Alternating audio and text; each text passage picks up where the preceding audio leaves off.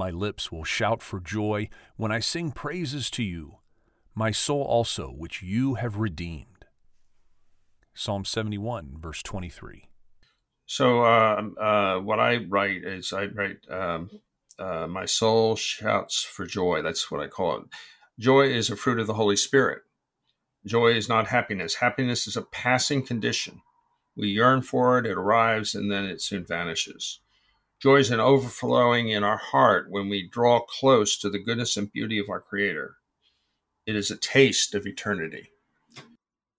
Yeah, that's a good distinction, the difference between joy and happiness. And happiness is often conditioned on our circumstances and what's before us. And there's nothing wrong with happiness. I like lots of happiness. I like frivolity and the fun of life and the joy of being with people that you love and being there. But joy is the overflow, like you said, that it's a heart that's rooted in God and understanding who He is, that doesn't matter what circumstances come your way, you live above them and you're finding His presence in ways that are surprising. Though joy is something that's conditioned in our heart and is an overflow, it seems to be something in Scripture that we can move towards. We can put ourselves in an attitude towards appropriating joy in our lives. John Piper has written an interesting book, Fighting for Joy, When I Don't Desire God and His Word in My Life, I think is the subtitle. But this is really meaningful to me because there's moments in my life where I don't want to have joy. I want to wallow in my circumstances and find my space. And that becomes a false security.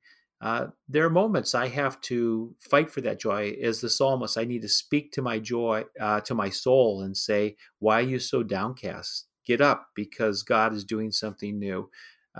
Acknowledging the downcast nature is not wrong. Scripture calls us to true honesty, but then to move forward as the psalmist here with shouts of joy and praises of joy, even when my circumstances don't necessarily suggest it. It has a way of turning my heart away from despair into joy. Also, in Galatians 5, Paul talks about staying in step with the Spirit. And he talks about the fruit of the Spirit, which I've heard recited many times. But to me, if some of the aspects of any one person's life is in touch with the Spirit of God, it's in his heart or her heart, then they're going to see the fruits of the Spirit, which are love, joy, peace, patience, kindness, goodness, faithfulness, gentleness, and self-control. If you ever want a practical application of what it means to be in the Spirit, uh, your life will be kind of connected to this kind of fruit. In other words, there's an outward sign to what has been going on in your own heart. In that passage, you capture the unique partnership that we have with God. Fruit is something that the Holy Spirit produces. We can't produce it, but we stay in line for it by keeping step with the Spirit. It's an engagement on our part that somewhat allows that fruitfulness to flow outward from the core of who we are to our outer expression.